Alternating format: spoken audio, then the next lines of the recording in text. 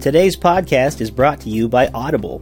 Get a free audiobook download and 30-day free trial at audibletrial.com/voicesinmyhead. That's audibletrial.com/voicesinmyhead. Over 180,000 titles to choose from for your iPhone, Android, Kindle, or MP3 player. That's audibletrial.com/voicesinmyhead. Give it a try today.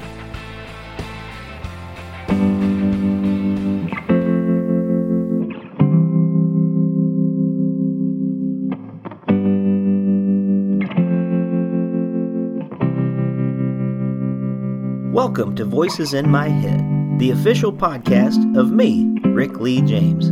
I'm a recording artist, a singer, a songwriter, an author, a worship leader, and an ordained minister in the Church of the Nazarene. The Voices in My Head podcast is where I discuss music, movies, books, pop culture, theology, and more with friends, colleagues, and sometimes just by myself.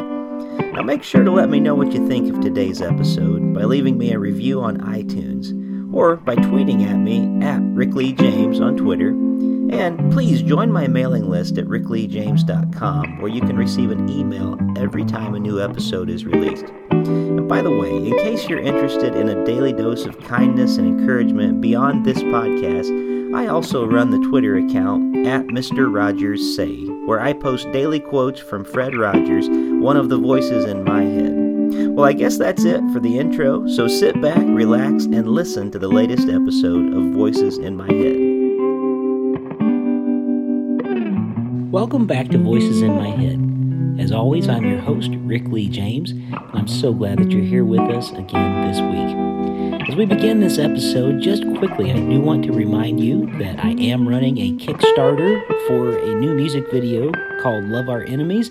I could really use your help. If we don't make the full $2,000, then we don't get to keep any of the money that we've raised, and it ends very soon. So if you're able to help out, and even if you want to come and be a part of the music video on March 28th, you can go to rickleejames.com. Right on the front page, there's a link where you can find out more.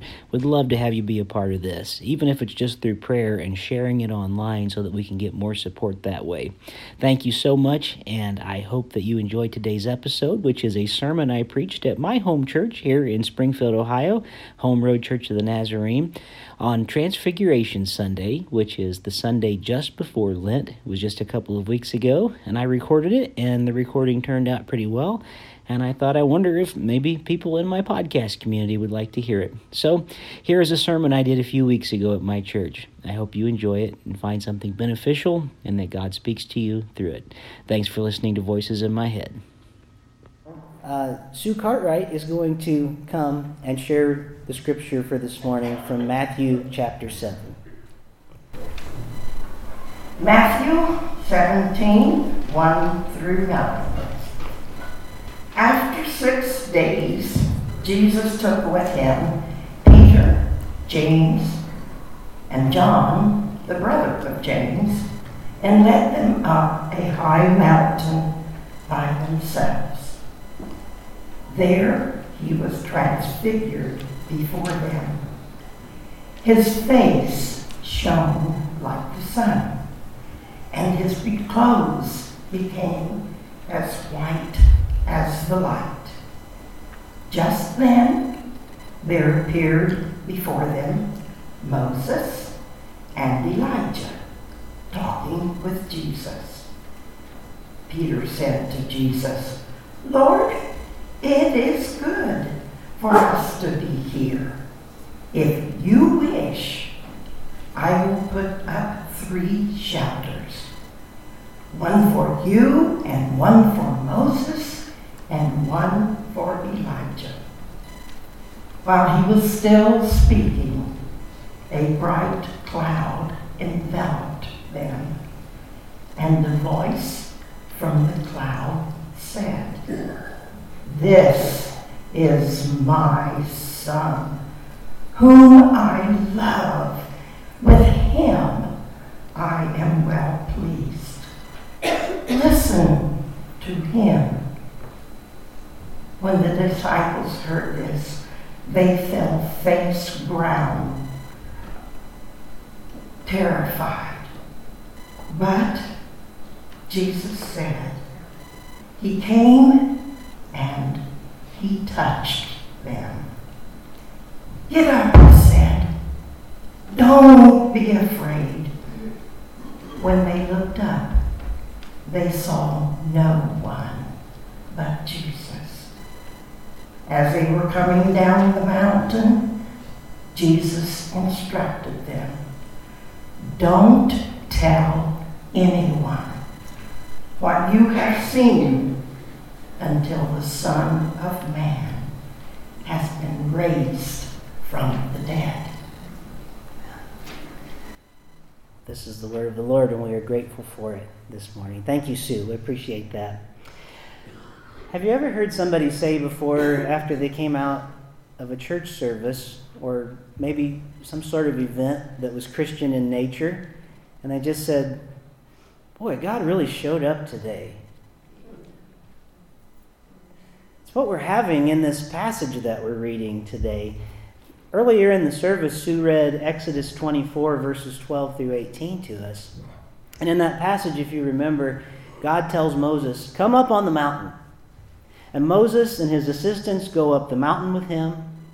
And to the Israelites that are below, they're looking up, and the glory of the Lord, it looked like a consuming fire up on the mountain. And they were afraid. And on the mountain in a cloud, Moses receives this privileged vision of God. And he stayed in the cloud for 40 days and 40 nights in order to receive the 10 Commandments. Well, it turns out he had to, if you know the story and you read on a few more chapters, he had to receive the commandments twice, because when he came down the mountain, the people had gone into idol worship, and he destroyed the commandments, and he put them into dust and into water, and he made people drink them. It's a whole thing we're not going to get into this morning, but it's a really interesting story that goes on. So he has to go up the mountain again, and on the second time, when he goes up, in chapter 34 of Exodus, verse 29, says, when Moses came down from Mount Sinai with the 2 tablets of the covenant law in his hands, he was not aware that his face was radiant, because he had spoken with the Lord. When Aaron and all the Israelites saw Moses, his face was radiant, and they were afraid to come near him. Now, Christians have always tended to think about Exodus 24 and Exodus 34 when reading about the transfiguration story of Jesus that we heard this morning from the Gospel of Matthew. Just as Moses was transformed and he descended the mountain with his face shining with heaven's glory, in Matthew chapter 17 we see Jesus as the one on the mountain who is shining like the sun in heaven's glory. Very similar passages. One happens with Moses, one happens with Jesus. And in the Gospel of Matthew, up until this point, the identity of Jesus is still a little bit in doubt, and it's still a little bit ambiguous to the disciples. They're still wondering who he is. And here in chapter 17, it's 6 days after what he told them in chapter 16, where he says to his disciples, truly I tell you, some of you who are standing here will not taste death before they see the Son of Man coming in his kingdom. And in this chapter, we see that happen. Jesus is clearly seen by his disciples. There's a voice, there's a cloud, there's a vision, there's the same voice that proclaimed Jesus as God's Son at his baptism was now proclaiming it again on the mountain. When Moses was transfigured, when he came down the mountain, the onlookers felt what? Fear. They were afraid. When Jesus was transfigured, the onlookers were afraid. Isn't that interesting? Pastor has been speaking on this series about not being afraid. But it seems like Jesus' followers, when they're in the presence of Jesus, their immediate response is to be afraid. Peter is so afraid that he immediately wants to become a church planter. Right in that moment, it literally says, if you read it from the Greek, it says he wants to build 3 tabernacles, 3 houses of worship. One for Elijah, one for Moses, one for Jesus. And just the chapter before this, Jesus has said to Peter, upon my rock I will build this church. And I think Peter didn't know what else to do, so he said, I guess I got to start building churches now, I guess. I don't know. We don't know a lot of the mind of Peter at this point. But his reaction to fear is, let's build this, I guess. Now, if you had one human emotion that best describes to you what it means to be with Jesus, and then you had to name your church after that emotion, what do you think you would name your church? I was looking on a website. I just wanted to look at names of churches in our areas and why they name them. A lot of times we have churches like, Quest Church or First Love Church or things like that. And it's very popular to not brand a church a name of a denomination, even if it is a part of a denomination anymore. And there's a lot of churches that have different names from different backgrounds all around us. Around this area, there's Victory Baptist Church. There's Abundant Life Church. There's Fellowship Christian Church. There's Cornerstone Church. There's Mount Zion Church. There's New Covenant Church. New Life. Good Shepherd. Bread of Life. Grace. But think about that question I asked you before. If you had to describe with one emotion what it means to be in the presence of Jesus, and you had to name your church after that, what do you think you'd name your church?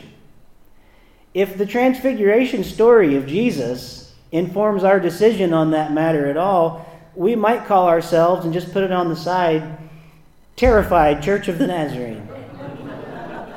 Scared to Death Church of the Nazarene. On Home Road, we're the ones that tremble. Church of the Heebie-Jeebies, maybe. Or as it says in the scripture of the disciples, overcome by fear, Church of the Nazarene. Doesn't sound like we'd have a lot of people come, does it? But in the Bible, when people encounter Jesus again and again, their predominant emotion is what? It's fear. The people who are reported to us as being the most afraid of encountering Jesus are his disciples. When Jesus assists his disciples with this miraculous catch of fish, after a night of failure at fishing, they feel fear. He's made their nets full. They can barely reel them in. And their response is to be afraid. Jesus saves the disciples. They're in the boat and he calms the wind and the waves.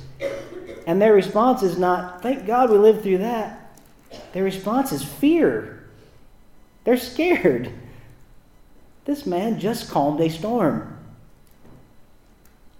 When the women come out of the tomb on Easter morning, after finding the tomb empty, especially if you read the Gospel of Mark and the original ending that's there, they don't go off and tell anybody that Jesus is risen. They don't go and do anything. It just says they went away and they were terrified. Imagine a gospel ending that way. Time and again, Jesus tells his disciples, don't be afraid. He wouldn't have to tell them that so much, though, if they weren't afraid all the time.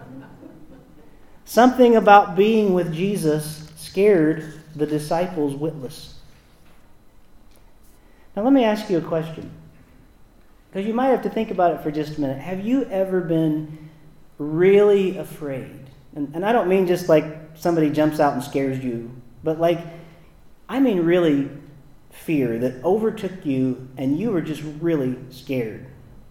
Most of the time in life, for most of us, thankfully, it doesn't happen that often, but there are times. Jill, we just passed another anniversary for Reese, and when he had that accident and almost died, would you say overcome by fear was probably what really hit you? It's probably understated. Understated, yeah. When Alex, our son, he's 7 years old now, a little bit 8, as he might tell you. When he was almost 1, he was terribly sick. And when they're that age, they can't talk, they can't tell you what's hurting. He had a terrible cold or something was working on him. He could barely breathe. His fever elevated, and one Sunday night, I'm sitting at home with him in my chair, and I'm just trying to help him. We're doing the vaporizer and everything else we can think of. And still to this day, I think it was the most terrifying thing. In my arms, his breathing was labored, and then he just stopped breathing. And he turned blue, and he was gone. And I'm calling Jen. She had walked out of the room for a minute, and I said, Jen, he's not breathing. He's not breathing. And you want to talk about fear overcoming. And I remember laying him on the floor, and I'm trying to get my mind together to call 911, and thank God the fire department is right next to where we live almost. And it maybe was a minute that he had stopped breathing. And he came back to us, thank the Lord. But I still get a little trembly, when I think about that. How many of you can remember? Some of you aren't old enough to remember, but can you remember after September 11th, 2001? I received my plane ticket to come to this church and interview on September 11th, 2001. You think I was excited to get on an airplane? We had people all over the country scurrying into our churches that had not been there maybe ever before or in a very long time. And if you can remember the wide-eyed looks and the kind of nervous laughter and people not knowing quite what to do with themselves, and it was en masse, wasn't it? Especially when we're watching it on the news and we're watching the towers fall. And I think it's safe to say we were overcome by fear, not sure of what was going to happen.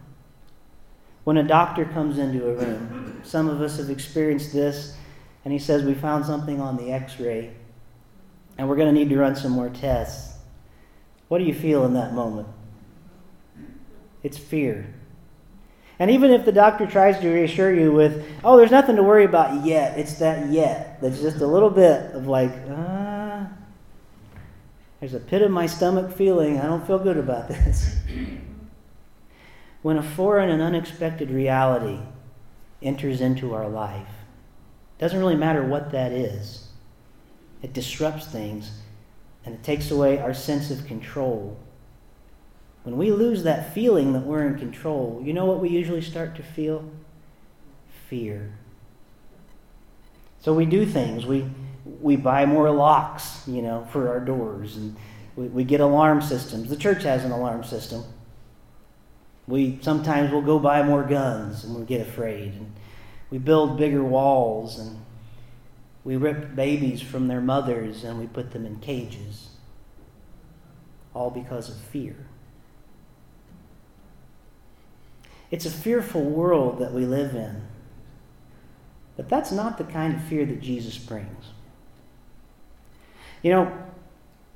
Building a church, as Peter wanted to do, I actually think that's a pretty good response. Maybe let's not build a bigger wall, let's build a church. Yes, I'm scared, and this is a scary part of the world. But maybe this time, instead of sending missiles, let's send missionaries.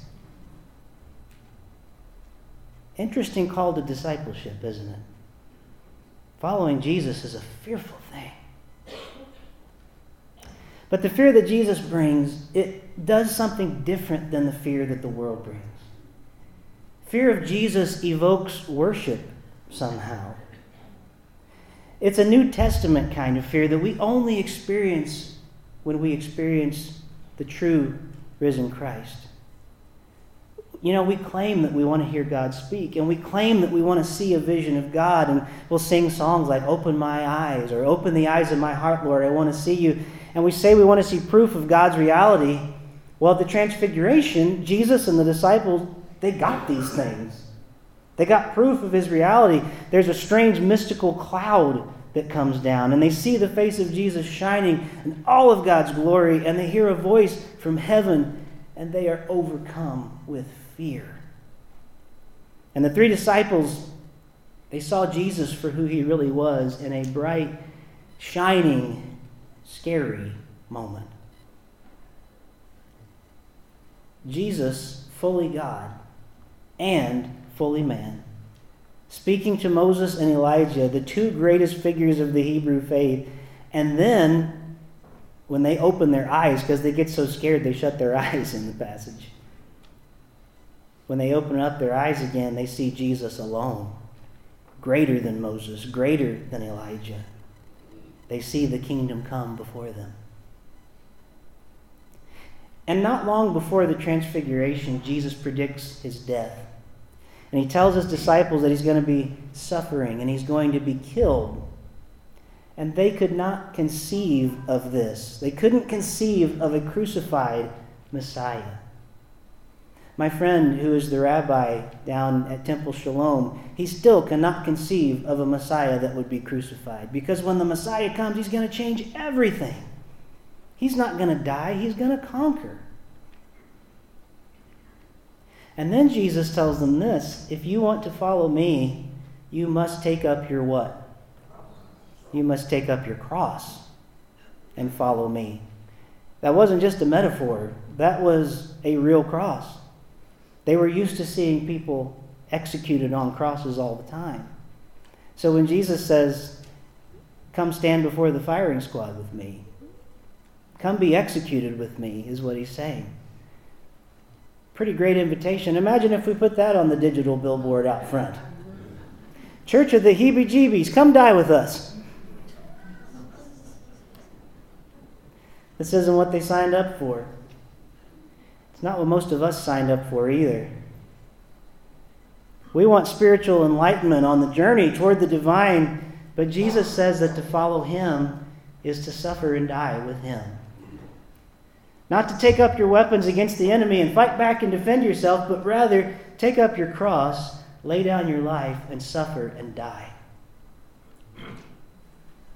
When we come face to face with God, whose name is Jesus, we see what he demands of us. The clearly narrow way that he calls us to walk, and we are overcome with, what's the word?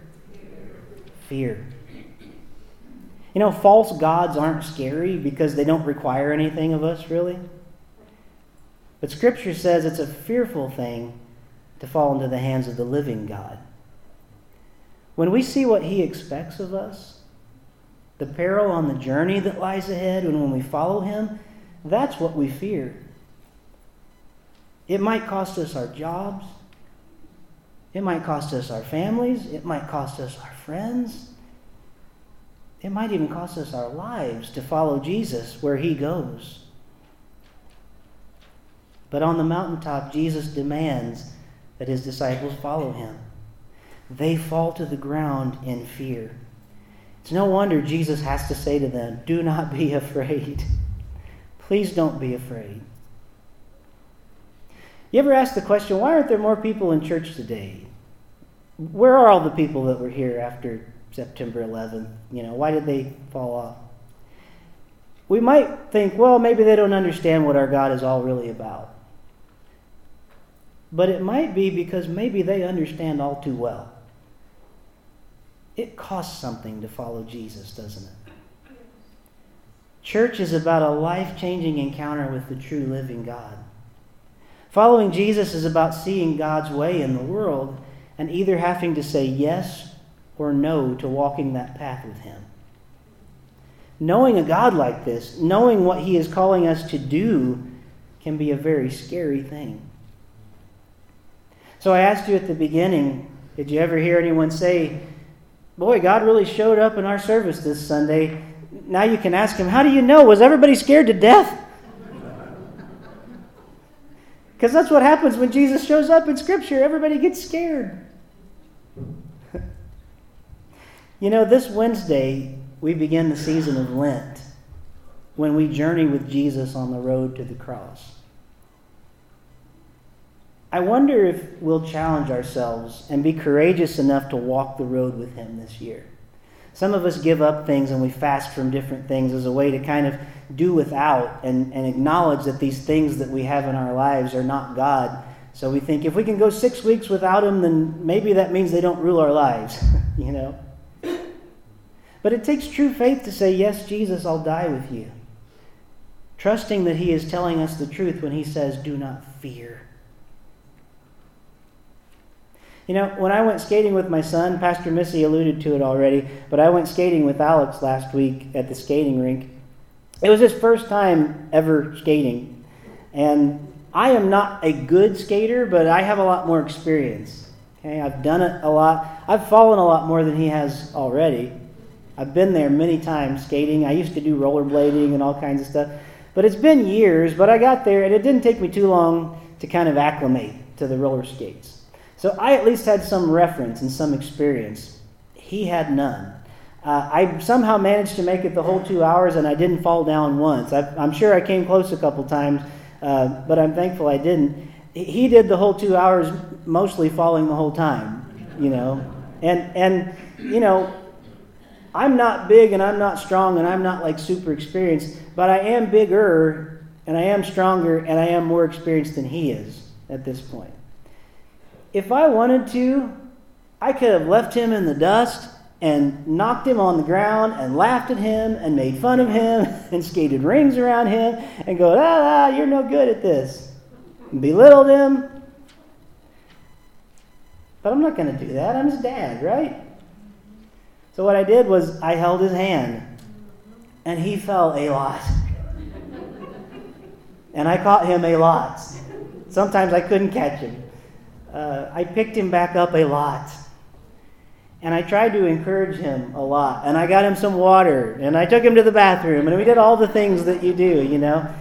And he spent a good bit of the night on the carpet, but by the end of the night, he actually, like, on the carpet was, if you remember when you're learning skating and your first time, that carpet is a lifesaver, you know.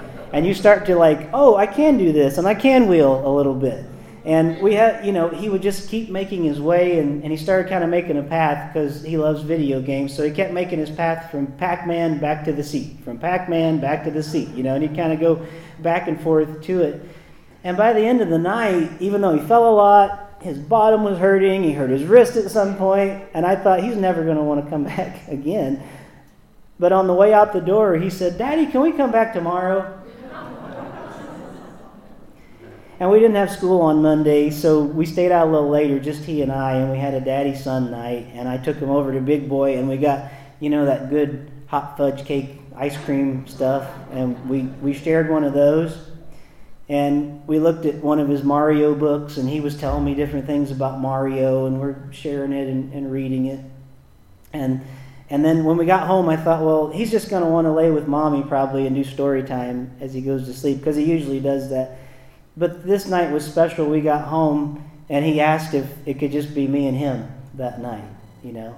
So you know what we did after we did our Bible verse, because we do a Bible verse every night. We read Shazam comic books while he fell asleep. If I would have lorded over him on that skating rink, or even in my regular life, how much bigger than I am, and how much stronger than I am, and how great I was compared to him, I doubt things like that would happen where he'd say, "Can you come read with me tonight? Or can we stay out just a little bit later and get some ice cream?" or things like that.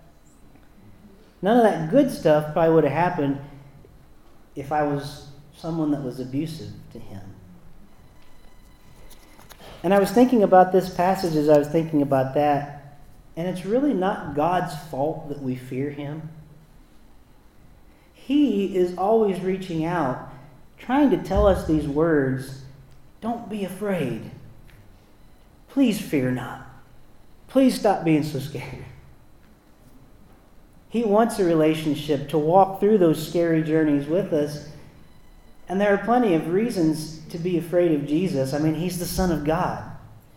He's God in flesh, as we've been singing this morning, the Messiah, the Holy One, the all-powerful, the roaring Lion of Judah. But know this. In the Bible, the Lamb who was slain is not revealed later as the roaring lion. In the Bible, we see that the roaring lion is actually revealed in the Lamb who was slain. That this roaring lion brings himself low and comes to where we are, to our suffering, and indeed bears our suffering. Who God is, because he is so holy and he is so powerful, the natural human response to this God is fear. If we really would encounter him the way that Moses did, the way that the disciples did on the mountain, I think we would be just as afraid in that moment. But thank God, his first words to us in that moment is, don't be afraid. I don't want to push you down on the skating rink. I want to help you back up. I'm not here to punish you. I'm here to rescue you. That big scary monster turned out not to be a big scary monster at all. It became the Redeemer, you know? And gazing upon him, it may cause us fear at first, but not because of what he does. It's just who he is. What he does calms the fear. What he does calms the storm. What he does heals the lepers. What he does is makes the blind to see. What he does raises the dead to life again. What he does is give and give and give again. As we enter the season of Lent and this journey to the cross, I wonder if we can find the courage to gaze upon the transfigured Christ, who is beginning this journey to the cross, and he's calling us, come, follow me. So this morning we're going to end in the way that we kind of started this message. I encourage you, if you can, stay just a couple minutes longer this morning. We're going to sing that song, Behold Him, again, because it's Transfiguration Sunday, and we just want to take some time to be still and behold him this morning. So I'm going to ask you to stand, and Sue is going to come back one more time. And she's going to read from Matthew 17 again. And I just want to ask all of us this morning, as we hear the Word of God, let's open our hearts to him. And whatever that response is that we need to hear this morning, if you want to come spend some time being still at the altar, we'd love to have you do that. This isn't like some churches where there's shame attached to this altar. This is a church where we believe this is a place of refuge. So if you want to come and join us at the altar, feel free to do that. If you want to stand and sing, that's fine. If you want to sit in quiet, I guess that's okay too. I just want you to open yourself to hear this morning and to see and to behold him. Respond as God would have you respond this morning. Please read for us, Sue. Thank you. After 6 days, Jesus took with him Peter, James, and John, the brother of James, and led them up a high mountain by themselves. There he was transfigured before them. His face shone like the sun. His clothes became as white as the light. Just then there appeared before them Moses, Elijah, talking with Jesus. Peter said to Jesus, "Lord, it is good for us to be here. If you wish, I will put up 3 shelters, one for you, one for Moses, and one for Elijah." While he was still speaking, a bright cloud enveloped them, and a voice from the cloud said, "This is my Son, whom I love. With him I am well pleased. Listen to him." When the disciples heard this, they fell face down to the ground, terrified. But Jesus came and touched them. "Get up," he said. "Don't be afraid." When they looked up, they saw no one except Jesus. As they were coming down the mountain, Jesus instructed them, "Don't tell anyone what you have seen until the Son of Man has been raised from the dead." He who was before there was light walked across the pages of time. He who made every living thing, behold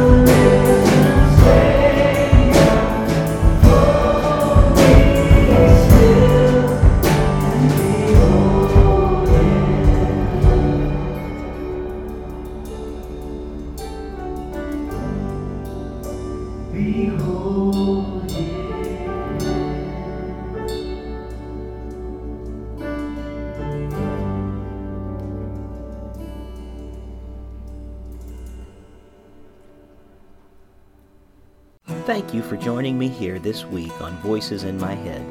I hope you'll visit me on my website at rickleejames.com, where you can find out more about me, get my music on vinyl and CD, follow my blog, and even schedule me for a concert or a speaking engagement. Better yet, even a book signing in your neighborhood. You can find all that and more at rickleejames.com. Also, it would mean a great deal to me if you could write a review of this podcast on iTunes. The more positive reviews that we receive, the more visible this podcast will be online. And now for the benediction. May the God of hope fill you with all joy and peace in believing, so that by the power of the Holy Spirit you may abound in hope. God bless you, and thank you for listening to Voices in My